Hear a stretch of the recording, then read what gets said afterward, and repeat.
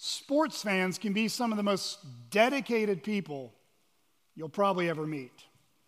Author Robert G. Spinney explains in one of his books on how sports can expose how we behave when we love something and are deeply committed to it.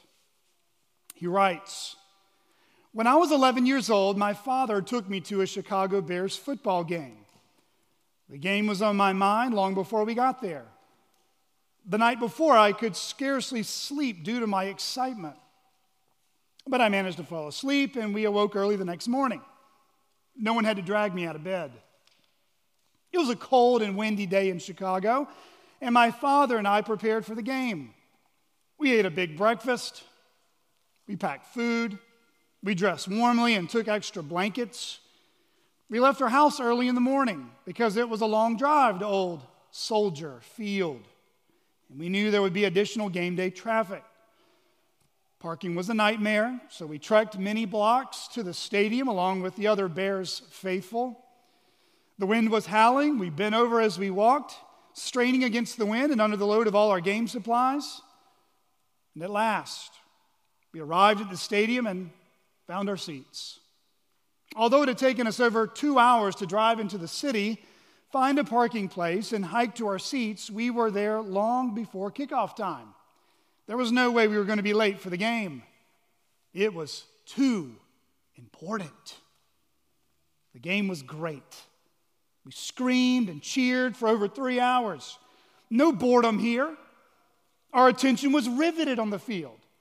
It was freezing outside on those cold metal bleacher seats, and the wind whipped through the outdoor stadium. But we didn't mind.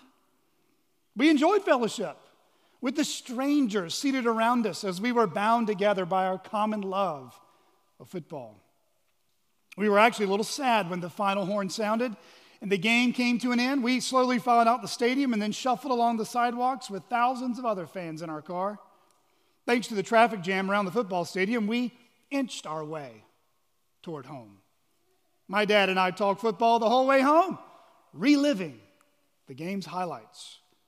We finally arrived at our house well after dark. The game had taken the entire day. We had adjusted our schedule to make time for it. The tickets and downtown parking were rather expensive. We were cold. We were tired. But do you know why my father and I did this? Because we loved it. No one had to force me to do it. Even now, 35 years later, I look back on that day at Soldier Field and see some important things about myself. When I really love something, I don't mind making sacrifices for it. When something is truly important to me, I'm not bored by it. When I am passionate about something, I don't need to be told to do it. When I really enjoy something, time is not really a factor. When I find other people who share my passion, we enjoy a special bond of friendship. My father and I made friends that day with complete strangers at that Chicago Bears game because common commitment creates warm fellowship. I attended the Chicago Bears game a long time ago. However, it presents a challenge to me today. Is that how I love the Lord Jesus Christ? That football game demonstrates how I behave when I am passionate about something. Does my behavior show that I am truly passionate about the kingdom of God? Sports fans like Mr. Spinney are not much different than the things we love too, right? I hear deer season is upon us. I imagine some of us who are hunters have asked for time off from work to get in that annual tradition of being in that deer stand. I was told recently by one young man that a church was literally cut in half in their attendance recently on a Sunday. Let's just say that's not because of COVID-19 precautions. With holiday season upon us, I imagine many of us find certain commitments we're not willing to give up. Maybe wearing that tacky snowman sweater or wearing those strange antlered ears that you think are cool but everyone thinks is tacky, yet you're committed to your tradition. Whatever the object of our affections is, it becomes obvious to those around us how important something is by the level of commitment we give towards it. The steadfast commitment of a soldier who does not leave a fellow soldier behind in the heat of battle. Deep loyalty that an employee shows an employer over decades of hard work and rarely missing work. Marital faithfulness that a man or woman shows their spouse even through the most difficult trials of a long life of marriage together. One example that comes to mind of faithfulness would be a man that many of you have probably benefited from in your life, Pastor John MacArthur. John MacArthur has been the pastor of Grace Community Church in Sun Valley, California since 1969. Yes, you heard me accurately.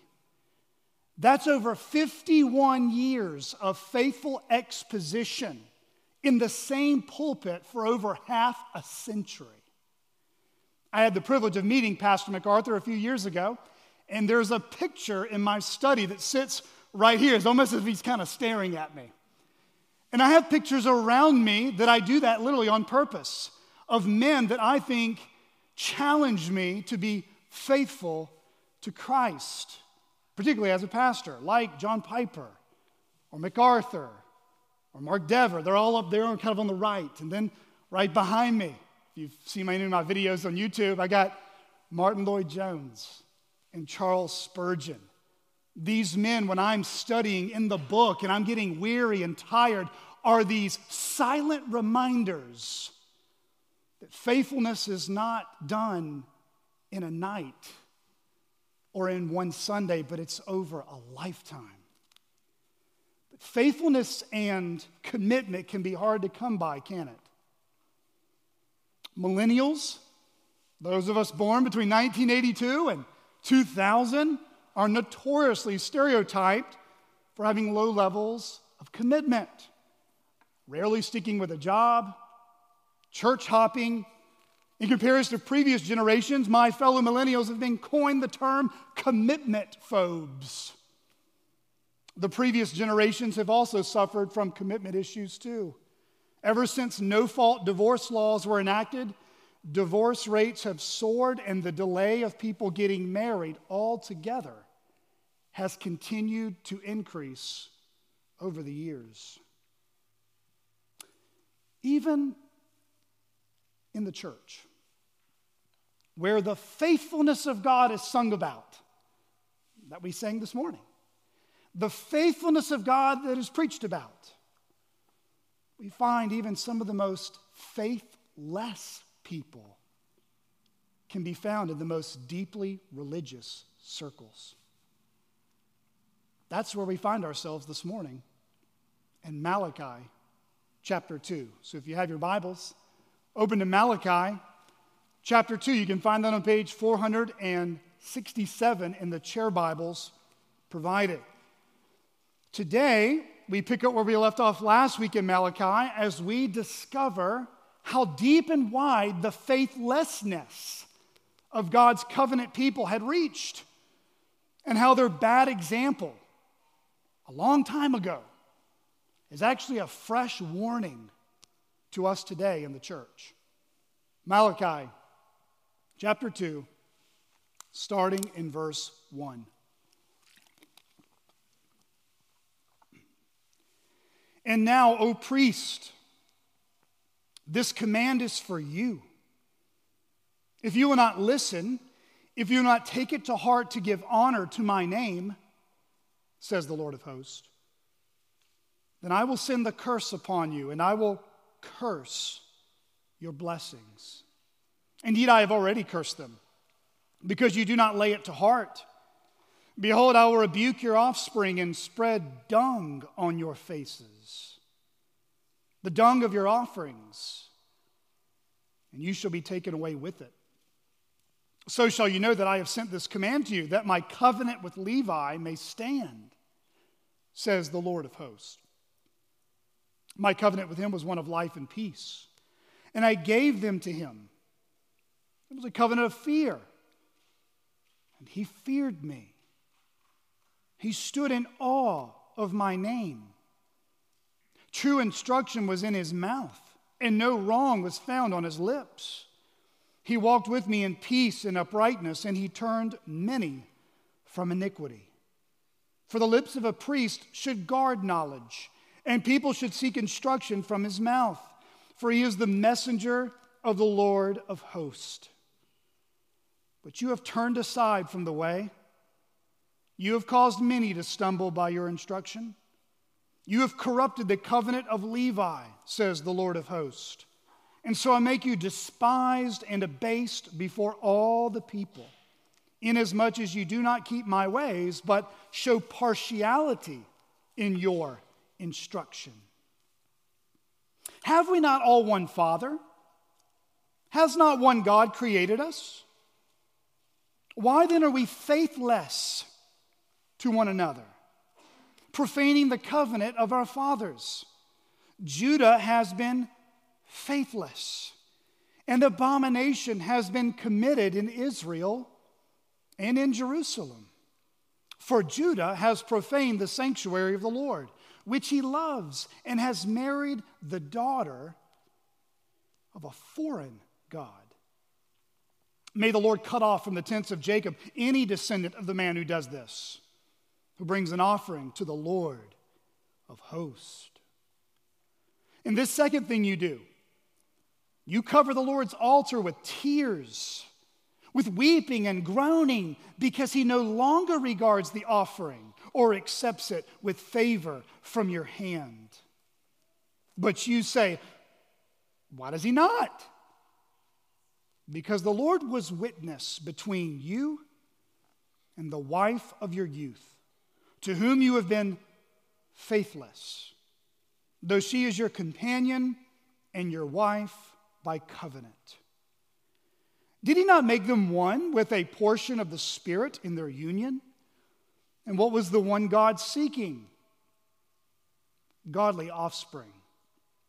So guard yourselves in your spirit, and let none of you be faithless to the wife of your youth. For the man who does not love his wife, but divorces her, says the Lord, the God of Israel, covers his garment with violence, says the Lord of hosts. So guard yourselves in your spirit, and do not be faithless. This is God's word.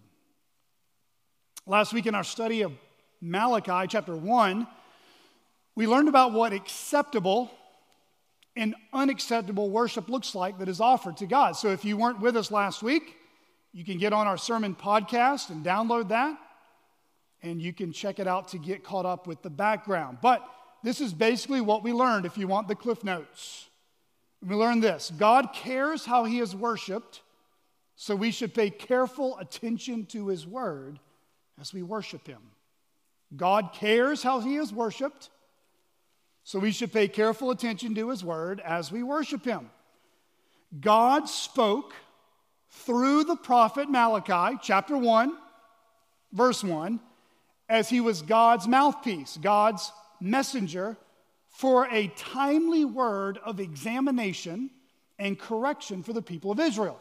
Remember, Israel was God's chosen and sovereignly loved people that he had set his love upon, his mercy upon. Not anything Israel did was pleasing to God to draw God's affections to them, but God chose them because he loved them. This remnant people of Israel were the thousands of people and the subsequent generation that would follow after them who had returned to the promised land after 70 years of captivity in Babylon. Within a time frame of about 100 years, God had raised up various leaders in Israel to bring about some spiritual reform, to get things back to the standard God had for his people. Now, these leaders were men like the prophets Haggai, and Zechariah, along with Ezra, the priest scribe, who expounded on the scriptures. And then there was Nehemiah. He was the governor who led the construction project of the rebuilding of the walls around Jerusalem. Now, if you read Ezra and Nehemiah, which really gives you a framework for where we are in Malachi, you'll see that there were some positive changes. There were some sparks of revival in the lives of God's people. However, those changes didn't last. Over the course of time, the spiritual condition of the people sadly began to deteriorate.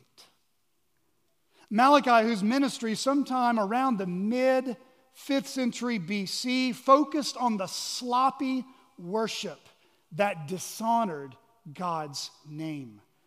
The sluggishly lax, the going through the motions, the checking the box, suspiciousness of God attitude had plagued this post-exilic people and had touched almost every person in the community. But who was the culprit? Who was to blame? Who was the leaven that leavened the whole lump? Well, we learned last week, as God speaks to the whole nation, he does specifically call out a particular people. He calls out the priest, those who were to be the worship leaders, if you will, of God's people. These priests who were supposed to resemble something of the reverence and fear and honor and holiness of God were offering up lame animals, mutilated animals, sick animals. You might say they were offering up dog scraps to the Lord of hosts. We can see that clearly in Malachi 1. Go back to Malachi 1, starting in verse 6. A son honors his father, and a servant his master. If then I am a father, where is my honor? If I am a master, where is my fear? Says the Lord of hosts to you, O priest, who despise my name. But you say, how have we despised your name? By offering polluted food upon my altar. But you say, how have we polluted you? By saying that the Lord's table may be despised. When you offer blind animals in sacrifice, is that not evil? And when you offer those that are lame or sick, is that not evil? Present that to your governor. Will he accept you or show you favor? Says the Lord of hosts. Now, as we turn to Malachi chapter 2, almost like a long boxing match, God is not done putting the priest against the turnbuckle. He's not done putting them under the hot lamp. Like a plumber might address the cause of a flooding problem in your house, the Lord keeps his hand on where the pipe was busted. You see, above all things, the Lord cares about his reputation among the nations. He cares how people speak of him, represent him, and speak in his name. In fact, if you go back to Malachi 1, verse 11, God cares about how he is talked about and worshiped among the nations.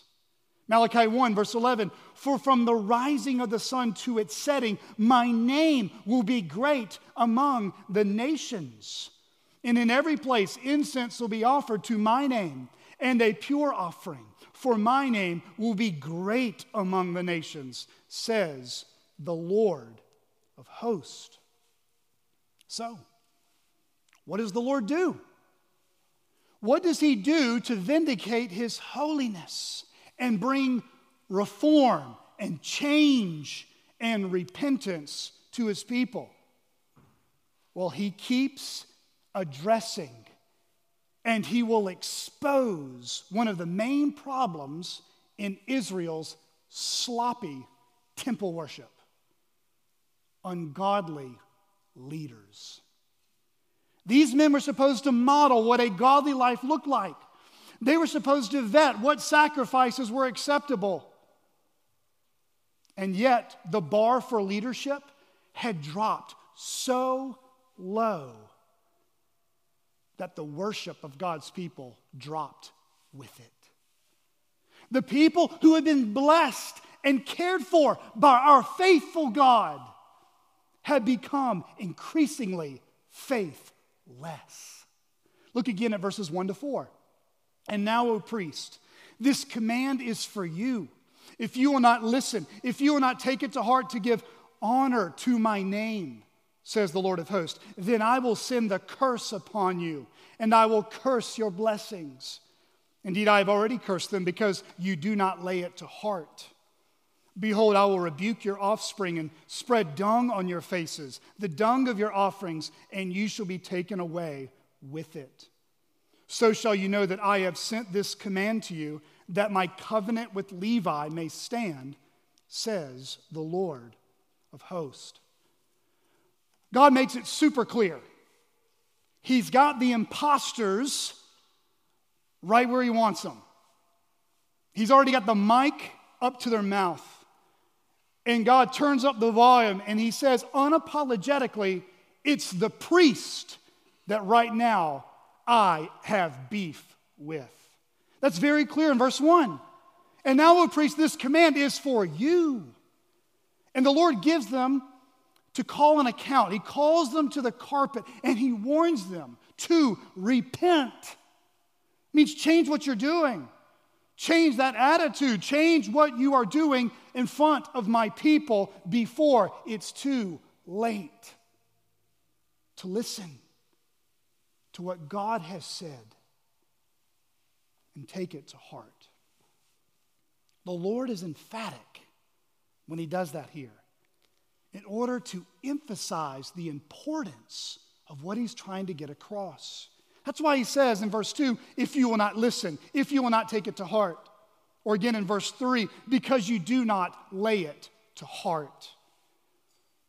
Earlier this week, a tornado siren went off in Sebastian County because of some concerning weather that was approaching many of our homes. I remember the first time I heard that siren when I moved here. It was around April or May. I did what every non-resident of Fort Smith, Arkansas probably would do. I went outside. I thought, I didn't really experience this in D.C. If there was a horn going off, that probably means a war. So I've watched enough storm-chasing videos to know I think I could do this. So I'm outside. The kids and Julie are all inside, a little more sane. I go out there and I start texting folks. This is even earlier this year and this week. And then I was told a secret. I was told a little inside language in Fort Smith meteorologist world. That when Garrett Lewis has his sleeves rolled up and the jacket off, that's when we should be worried. Otherwise, keep on keeping on, Fort Smithers. Brothers and sisters, in Malachi 2, this isn't a false alarm. This isn't some siren going off that the priests can casually ignore. They can't just keep on keeping on. God in Malachi 2 has his sleeves rolled up. He has his jacket off. Judgment is coming and judgment has already begun. The favor of God's blessings upon his people and the cursings upon God's people taught in Deuteronomy chapter 28 were already getting put on the big screen in their life. God had rejected. He had had enough. He had rebuked their offerings in worship. But get this, he not only rebuked their offerings, he rebuked the priests themselves. That's what the graphic language is in verse 3. He says, I will rebuke your offspring. He's basically saying this, I rebuke you, I rebuke your children, I rebuke your grandchildren, all who would come behind you in the priesthood. In other words, I'm cutting this nonsense off now. and spread dung on your faces, the dung of your offerings, and you shall be taken away with it. In Leviticus chapter 4, we read what priests were to do with the leftover remains of a sin offering, much like you might do with all your extra Christmas gifts or leftover food that gets spoiled later. What were they to do? They were to take it outside the camp. The skin, the head, its legs, its entrails, and its dung. And they were to carry it outside to the ash heap and burn it. This is what the Lord basically says to the priest. I reject your offerings, and I reject your very presence in temple worship. Back in Malachi 1:10, he told the priests that it would be better if they would just close the door, turn in the keys, turn out the lights, and get another job. Their worship was useless. God took zero delight, zero pleasure in their offerings. Every time the offering was presented, the aroma would reach to heaven and it would stink in the nostrils of God. And here in Malachi 2, the oracle only gets heavier. The Lord basically says, go away from this place with your offerings and its dung and make your home on the dunghill. Get out of my people's life and go with the dung and the fire you deserve. This was really a word of stern and terrifying judgment. Listen, if you just heard what I just said, you should be thinking in your mind, those were some really hard words. You see, the God in Scripture is kind. He is merciful. He is faithful. He is gracious. He is abounding in steadfast love. But the God of Holy Scripture is also a jealous God. He's a consuming fire. And above all things, God is deeply committed to showing off the splendor and beauty of His holy character. And He is relentlessly dedicated to displaying His authority and power over and through our lives. He is always faithful to His covenant to care for His people. You see, our God always speaks the truth. He's not into scratching, itching ears. Even sometimes His word may come to us like a burning fire that consumes our idols, or like a razor blade knife, sharper than any two-edged sword, piercing to our hard and sinful hearts. That means this: when our God speaks, whether it's a word of comfort or correction, we should listen to what He says and take it to heart. There are many things that you and I can forget throughout a given week and be eternally okay. But when our God speaks, if we let His word go in one ear, out the other, we are held responsible for the light we've been given. You know, sometimes God sends us hard but necessary words of warning to prevent us from further wandering into sin. God sends us hard but necessary words of warning to prevent us from further wandering into sin.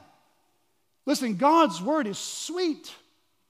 Last night I was reading Psalm 1, verse 1 and 2 with Avery. What other song would I want to read with her? That what marks the one who fears God is they delight in His law day and night. But beloved, sometimes God sends a hard word to His people as a severe mercy. It may hurt, but it may prevent you from going to hell. I would imagine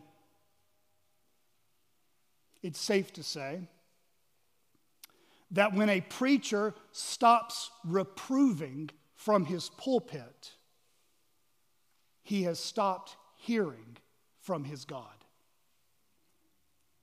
When a preacher stops reproving, that means rebuking, correcting, challenging, making you slightly uncomfortable. When he stops doing that, you can almost guarantee he has stopped listening to our God. You see, we don't need just the passages that make us feel comfortable. We need passages of Scripture, God's sacred word, that make us uncomfortable. Because that's how God keeps us humble. He keeps us reminded that we are finite. We are the creation, and He is the creator. He is the potter, we are the clay. Daddy has no problem reminding who's in charge. So, brothers and sisters, when you're reading your Bible plan, read the Gospel of John, read Romans, read Galatians, be a New Covenant, New Testament Christian, but do not forget your Old Testament. Because that's where our spiritual inheritance came from. That's where our Lord taught from. That's what helps us understand a fuller, more magnificent, amazing view of this God. Don't be intimidated by books like Malachi. Pull up the chair a little closer and keep digging. Friends, we should humbly receive whatever God tells us from Malachi or Philippians because He deserves our highest honor, our greatest fear, and the most exuberant praise from our life. You see, God's character, both in the Old Testament and in the New Testament, is inextricably tied to the lives and worship of His people. We read in Leviticus 19, verse 2, "You shall be holy, for I, the Lord your God, am holy." The Apostle Peter in the New Testament then exhorts persecuted believers who have been exiled through Pontus, Galatia, Cappadocia, Asia, and Bithynia to live godly lives among their unbelieving opponents. We read in 1 Peter 1, verses 14 and following. "As obedient children, do not be conformed to the passions of your former ignorance, but as He who called you is holy, you also be holy in all your conduct. Since it is written, you shall be holy, for I am holy." He's quoting Leviticus 19 to Christians. "And if you call on Him as Father, who judges impartially according to each one's deeds, conduct yourselves with fear throughout the time of your exile, knowing that you were ransomed from the futile ways inherited from your forefathers, not with perishable things such as silver or gold, but with the precious blood of Christ, like that of a lamb without blemish or spot." You see, Christians, those of us in here who put our faith in the risen Lord Jesus Christ, we will look distinct. We will look different in this world the more we become more like Jesus. You see, the more you and I look in Scripture to how Jesus lived, how Jesus loved, how Jesus taught, how Jesus persevered, how Jesus trusted in the faithfulness of His Heavenly Father, we will start to look strange to our unbelieving family and friends. Now, that is not a word to be weird. Jesus did not tell us on the Sermon on the Mount, "Blessed are the weirdos, for they are my family members." No. Don't be weird or odd. But the more you look more like your Savior, the world will take a second look and go, "What has gotten into you?" But here, in Malachi's day, this wasn't the back row Baptist that forgot this. This was the priest. Of all people, they should have known to lead and teach, to be in front, means you need to set an example of what a holy life looks like. These leaders were not therefore leading in a way that showed off God's holiness, his value in our life. That's why in verses 4 to 7, the Lord reminds them of the important role as leaders and raises the bar back up, because that's what God always does. He says, you mess up what I made, I'm going to put the bar back up where it always belonged. Notice what he says starting in verse 4. So you shall know that I have sent this command to you, that my covenant with Levi may stand, says the Lord of hosts. My covenant with him was one of life and peace, and I gave them to him. It was a covenant of fear, and he feared me. He stood in awe of my name. True instruction was in his mouth, and no wrong was found on his lips. He walked with me in peace and uprightness, and he turned many from iniquity. For the lips of a priest should guard knowledge, and people should seek instruction from his mouth. For he is the messenger of the Lord of hosts. Here the Lord reminds them of a covenant that he says he had made with Levi. Now, as you may recall, Levi is one of the 12 sons of Jacob. And from his descendants would develop the priesthood as we see in the Old Testament. So, some more names you might be more familiar with. Moses, the mediator, the human mediator that stood between Israel and God, was from the tribe of Levi. Aaron, his brother, was the high priest, and his sons after him, Eleazar, Nadab, and Abihu. They would obtain the priestly roles that we read about in Exodus 28 and 29 and Leviticus chapter 10.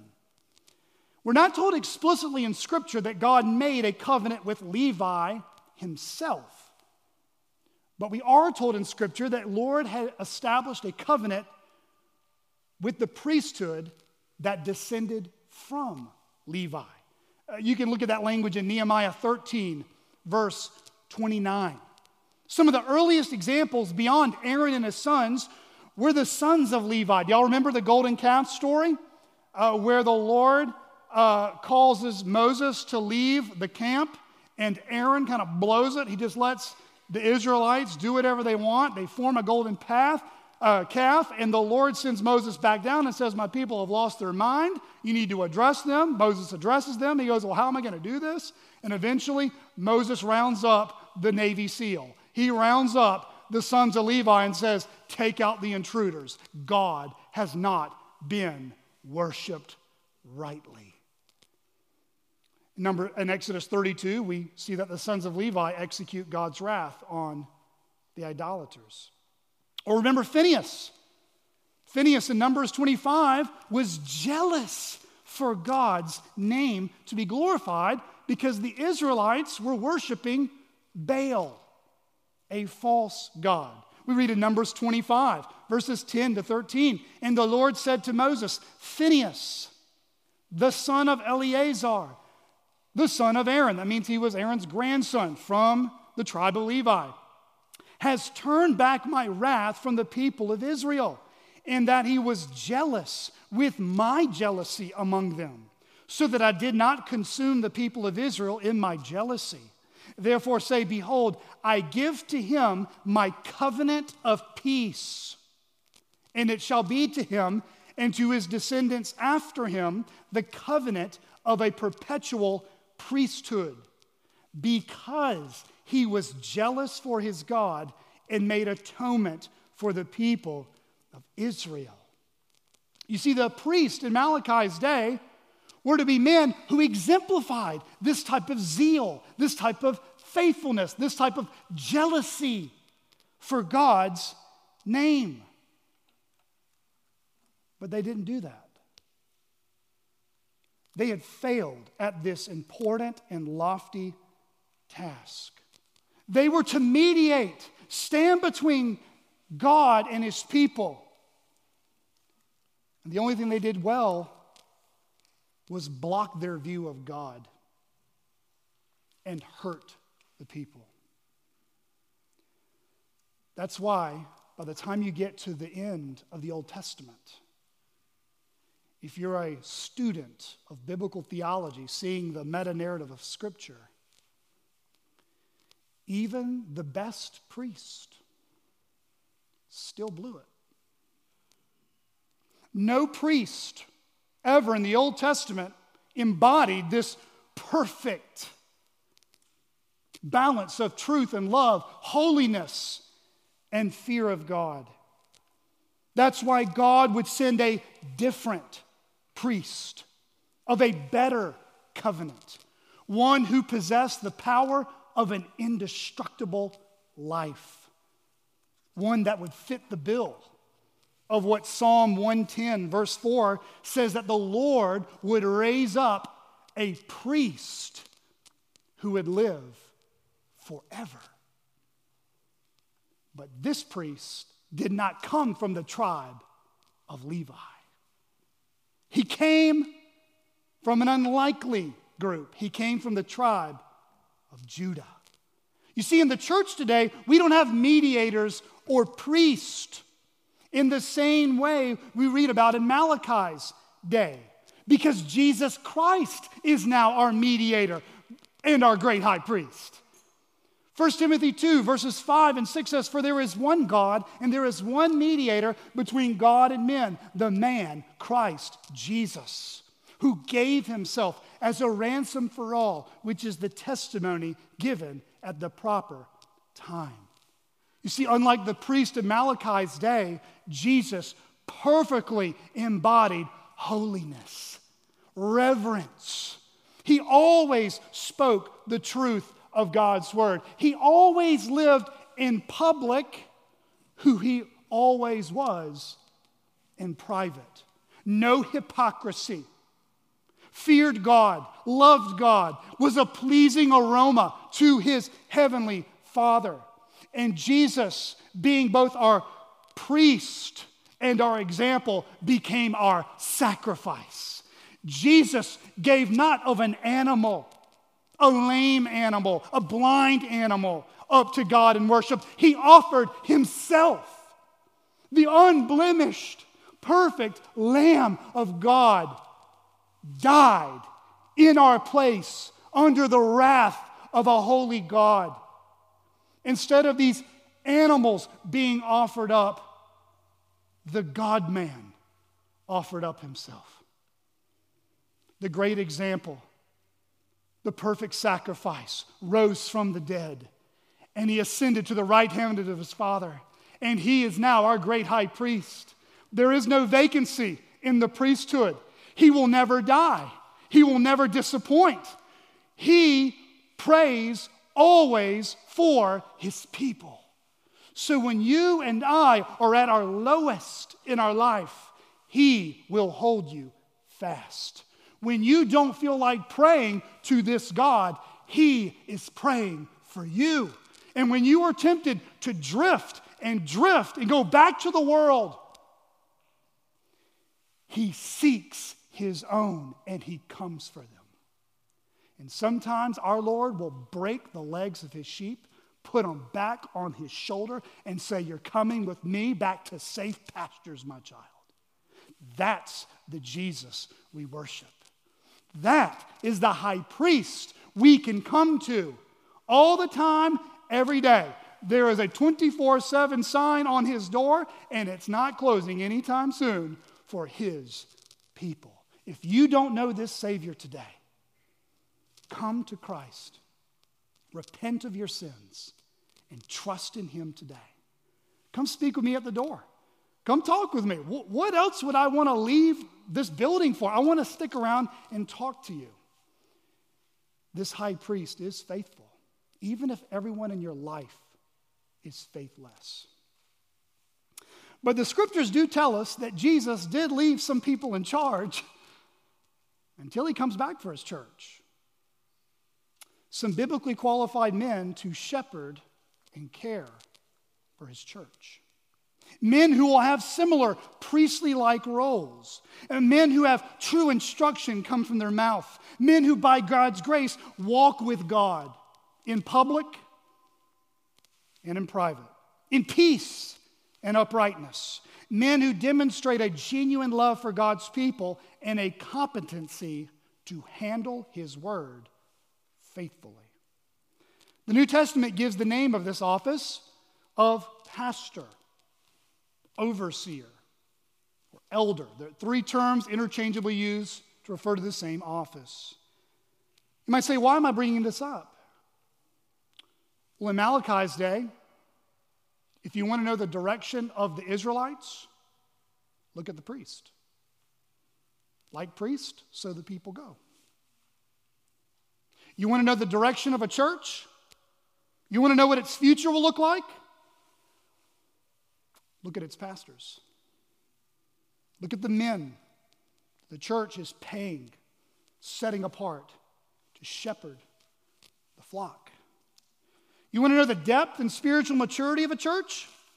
Look at the depth and maturity of its elders.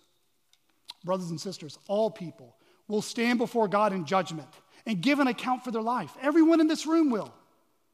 But spiritual leaders like priests in the Old Testament and pastors in the New will have a stricter judgment. James chapter 3, verse 1. Not many of you should become teachers, my brothers, for you know that we who teach will be judged with greater strictness. Because of this stricter judgment, men who aspire to this office should do so with humility and much prayer. And a church who affirms and installs men to this office should do so with discernment and much prayer. What should you look for? What should we pray for in this coming year in 2021 in CCBC's life? Read 1 Timothy 3, verses 1 to 7. Read Titus 1, verses 6 to 9. But here would be kind of my basic summary. A good elder does his best to study God's word, to honor God's name, and to feed God's people. A good elder will not be perfect. He is a sinful man, just like you. But a good elder will lead believers towards spiritual maturity and godliness and not cause them to stumble in further sin. And a good elder will be jealous for God's glory. It will anger him when God's name is blasphemed. And he will gently and sometimes firmly call out sin in one another's lives that is hurting our walks with Jesus. Pray that Chaffee Crossing Baptist Church would have eyes to see the gifts of leadership that God wants to bless our church with. Pray that I would grow in godliness too. Pray that I would be what God would have me be as your pastor. These qualities were to be true of Malachi's day with the priests. We see that in verses 5 to 7, but they failed. They were not merely imperfect. Listen, they were unrepentant. You should never look for perfection in a pastor because you're not going to find it. But they were unrepentant. Therefore, they were disqualified from this task. And the Lord said they need to be publicly exposed. Look at verses 8 and 9. But you have turned aside from the way. You have caused many to stumble by your instruction. You have corrupted the covenant of Levi, says the Lord of hosts. Listen to verse 9. God means what he says. And so I make you despised and abased before all the people, inasmuch as you do not keep my ways, but show partiality in your instruction. Parents, God has given you a responsibility to exercise authority in your home. God holds parents accountable for what you teach and the example you set before your kids. Husbands, God holds us accountable for how we lead, serve, and love our wives. The Apostle Peter says in 1 Peter 3:7, likewise, husbands, live with your wives in an understanding way, showing honor to the woman as the weaker vessel, since they are heirs with you of the grace of life, so that your prayers may not be hindered. Church, God holds a church accountable for the pastors they hire and the teaching they tolerate. Brothers and sisters, may Malachi 2 serve as a warning to any of us in here who have a tendency, an unhealthy tendency, to elevate a pastor to the status of a celebrity. Over the past 5 years, I have been horrified about how many celebrity pastors have been found out. They've been exposed. They've been living a double life. They are unrepentant. They have lived a life that's not above reproach. And sadly, there are many churches that exist today where the pastor thinks he is untouchable and can do whatever he wants, and the church remains blind to his hypocrisy. Oh, may that never be our church. May we never elevate a pastor more highly than we ought to. Pastors are not invincible celebrities.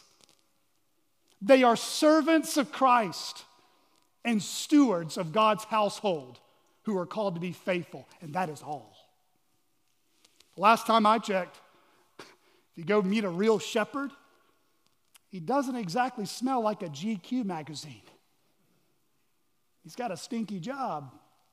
He's hanging out with stinky animals, doing a job that not many people want to do. There's nothing all that glorious about being a pastor, at least in this life. But there is a day coming that the chief shepherd will come and reward the faithful shepherds and expose the faithless ones. The best of men are only men at best. Let that sink in. Faithfulness always begins with having a healthy fear of God before you give reverence to anyone else. And that's what was missing in the lives of these priests. But guess what? The Lord's not done. He turns on another light in the room, and he exposes a different area that their faithlessness had touched. It touched their marriages as well. Look at verses 10 to 16. Have we not all one Father?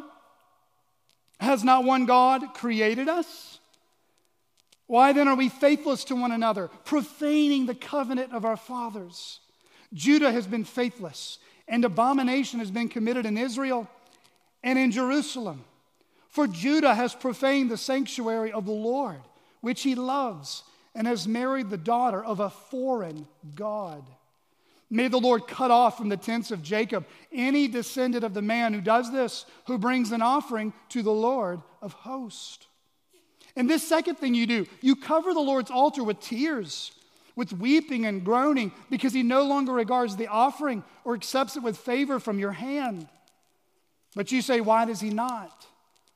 Because the Lord was witness between you and the wife of your youth, to whom you have been faithless, though she is your companion and your wife by covenant. Did he not make them one with a portion of the Spirit in their union? And what was the one God seeking? Godly offspring. So guard yourselves in your spirit, and let none of you be faithless to the wife of your youth. For the man who does not love his wife, but divorces her, says the Lord, the God of Israel, covers his garment with violence, says the Lord of hosts. So guard yourselves in your spirit and do not be faithless. There are basically two issues wrapped up into one indictment that God exposes among the people of Israel: mixed marriages and frivolous divorce. Throughout the Old Testament, God had instructed his covenant people to preserve their distinct witness by marrying within the covenant members of the Jewish people. You can read Deuteronomy 7 more about that later. But this is not a truth in Scripture that somehow says that mixed races are a sin, like black and white or Asian. That's not what the text is primarily about. It was about mixed marriages that were being filled with different gods. The Apostle Paul alludes to this later in the New Testament, where believers are not to be unequally yoked with unbelievers. 2 Corinthians 6, verses 14 to 17. That's why in Malachi 2:15, God reveals why he wanted there to be equally yoked, God-fearing mom, God-fearing dad. Because God was seeking godly offspring. God cares about his name, not only in the here and now, but the next generation. The Israelites were to teach the law of God day and night to their kids so that when they die, they carry on the faithfulness of God. That's what we see in verses 10 to 12, where Malachi then highlights the oneness of their God and the unity they shared as his covenant people. They were to worship the one true God together. But there was an abomination. There was a treacherous and faithless rebellion that would continue as the men, namely the priests of all people, were divorcing their Jewish wives and marrying pagan women. You can read more about that in Ezra 9 and 10. Women who worshiped false and demonic gods. These new marriages introduced new gods into the living room of God's house. As the faithlessness of temple worship was rejected by God, so the faithlessness of their marriages led to rejection once again. That's why in verse 13 it says they were weeping and groaning. In other words, the priests were starting to get a hint. God has closed up shop. He has refused. He has rejected. He has exposed us. But beloved, worldly sorrow may look genuine to the one who is grieving, but God is not deceived by a lack of genuine repentance. Worldly sorrow shows regrets for decisions you've made, while godly sorrow leads to repentance and change that shows up in visible fruit. The Lord then exposes their faithlessness by now turning to the heart of the issue. What is the issue? They have been unfaithful to their marriage vows. Now, if you've been looking in your translation, if you have a NASB, King James, New King James, CSB, HCB, NIV, ESV, I'm not going to spend 2 hours, because we've already been here that long, teaching you the original language in Hebrew. You look at almost any commentary and any scholar, Malachi 2:15 and 16 is one of the most difficult verses to translate from Hebrew to English. And it's because there's a disagreement between the subject and verb.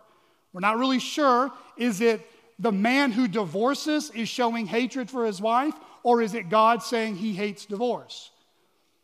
Well, the answer is yes. Because both Old and New Testament largely have a consistent pattern from Genesis to Revelation. God hates divorce. God hates divorce because it's a disruption and distortion of God's good creation. He actually does violence, it says, to the covenant God had established between a husband and wife. When one gets a divorce, it almost always is the result of a hardened heart or an adulterous heart. A hardened heart is one who has said, I'm done with keeping my marital vows. What I promised in the past, I no longer promise today. An adulterous heart says, I've found someone else I'm happier with than you. You make me miserable, while this other person makes me happy. Either way, a hardened heart or an adulterous heart always seeks to rip apart what God has glued together. When Jesus was tested by the Pharisees on whether it was lawful for the people to divorce their wives for any cause, he responded with the authority of Scripture. In Matthew 19, we read in verses 4 to 9, have you not read that he who created them from the beginning made them male and female, and said, therefore a man shall leave his father and his mother and hold fast to his wife, and the two shall become one flesh. So they are no longer two, but one flesh. What therefore God has joined together, let not man separate. They said to him, why then did Moses command one to give a certificate of divorce and to send her away? He said to them, because of your hardness of heart, Moses allowed you to divorce your wives, but from the beginning, it was not so. And I say to you, whoever divorces his wife, except for sexual immorality, and marries another, commits adultery. According to God's design, Jim Neuheiser has a very simple definition of what marriage is to be about. He says, marriage is a lifelong covenant of companionship between a man and a woman that has been established under God and before the community. Brothers and sisters, in a room this size, I don't have to be a prophet to know that divorce has touched all of our lives in one way or another. Maybe your parents got a divorce. Your children got a divorce. Your siblings have been divorced. Or maybe you have been divorced. And some of you have been divorced and remarried. This message is not intended to cover all the complicated and endless scenarios that married couples might find themselves in. Lord willing, next year, if Jesus doesn't come back or, take me to glory, I hope to preach through the Gospel of Mark at some point, and we will get to Jesus' teaching more extensively on this topic. Of course, if you have questions, you can email me, you can talk to me. You don't have to wait till that sermon series, of course. But for now, I want to leave you with this in light of our passage. If you are married today, the basic overall teaching in the Old Testament and the New Testament for husbands and wives is this. Are you ready? Stay faithful to your marriage vows. Stay faithful to your marriage vows. Don't try to break up your marriage, and don't try to break up someone else's marriage. Marriage is hard work. That's why divorce happens. But that's where we learn more about the grace of God, isn't it? Marriage is about learning to love a sinner. Marriage is about learning how to die to self, day in and day out for the glory of God and the good of your spouse. Marriage is learning how to carry your cross and show off your commitment to Jesus by loving another person that doesn't meet all your felt needs. Beloved, if there is anything I want all of us to hear today is this, whether you are single or married, fearing God is about keeping your commitments. Faithfulness is about being a man or woman of your word. And Jesus taught this in the Sermon on the Mount. The Apostle James echoes it later in his letter. Let your yes be yes, and your no be no. Does your employer view you as a man or woman of your word? Do your friends have to guess which part of the week you're actually going to do what you say? Or are you fairly consistent to do exactly what you say? Brothers and sisters, whether you are single or married, kids, this is for you too, if you're still awake. If you tell your mom and your dad, I'm going to clean the room, I'm going to do my homework, clean your room, do your homework. Parents, as early as you can, reinforce to your children, say what you're going to do and do what you're going to say. And if you have failed in keeping your marriage vows, confess that sin to God and receive His mercy in Christ. God hates divorce, yet divorce is not the unpardonable sin. You see, the gospel is really about the faithful one, our high priest, our perfect bridegroom who loves ugly, faithless sinners and makes them his beautiful bride. That's what every marriage is to look more and more like. The relationship between Christ and his bride, the church. Maybe this week, spend time reading Ephesians chapter 5 with your spouse. And if you have been divorced and remarried, be faithful today to your marriage vows. If you are currently married and you and your spouse are having a hard time, don't despair. If you're a member of Chaffee Crossing Baptist Church, a part of being a part of this church covenant is that we speak the truth to one another. We encourage one another. We bear each other's burdens and sorrows together, which includes one another's marriages. Go talk to another godly couple. Come speak with me, and we can learn how to walk together.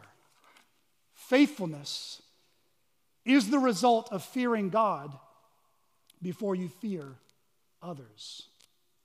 And faithfulness occurs when we fear God by keeping our commitments. And beloved, when we are faithless, and we will, Christ, who is faithful, will hold us fast. Let's pray.